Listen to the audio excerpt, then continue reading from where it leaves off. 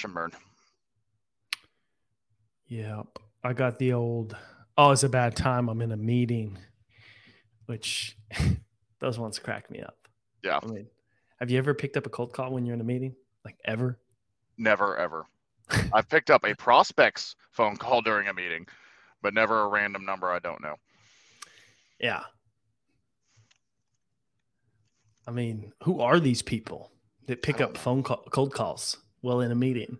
It's just their knee-jerk reaction. I get it. Like, they've been trained by all these other scam callers and everything else to just automatically ignore unless they know you. So it's just trying to be a little bit more personable and talk to them like they're a human.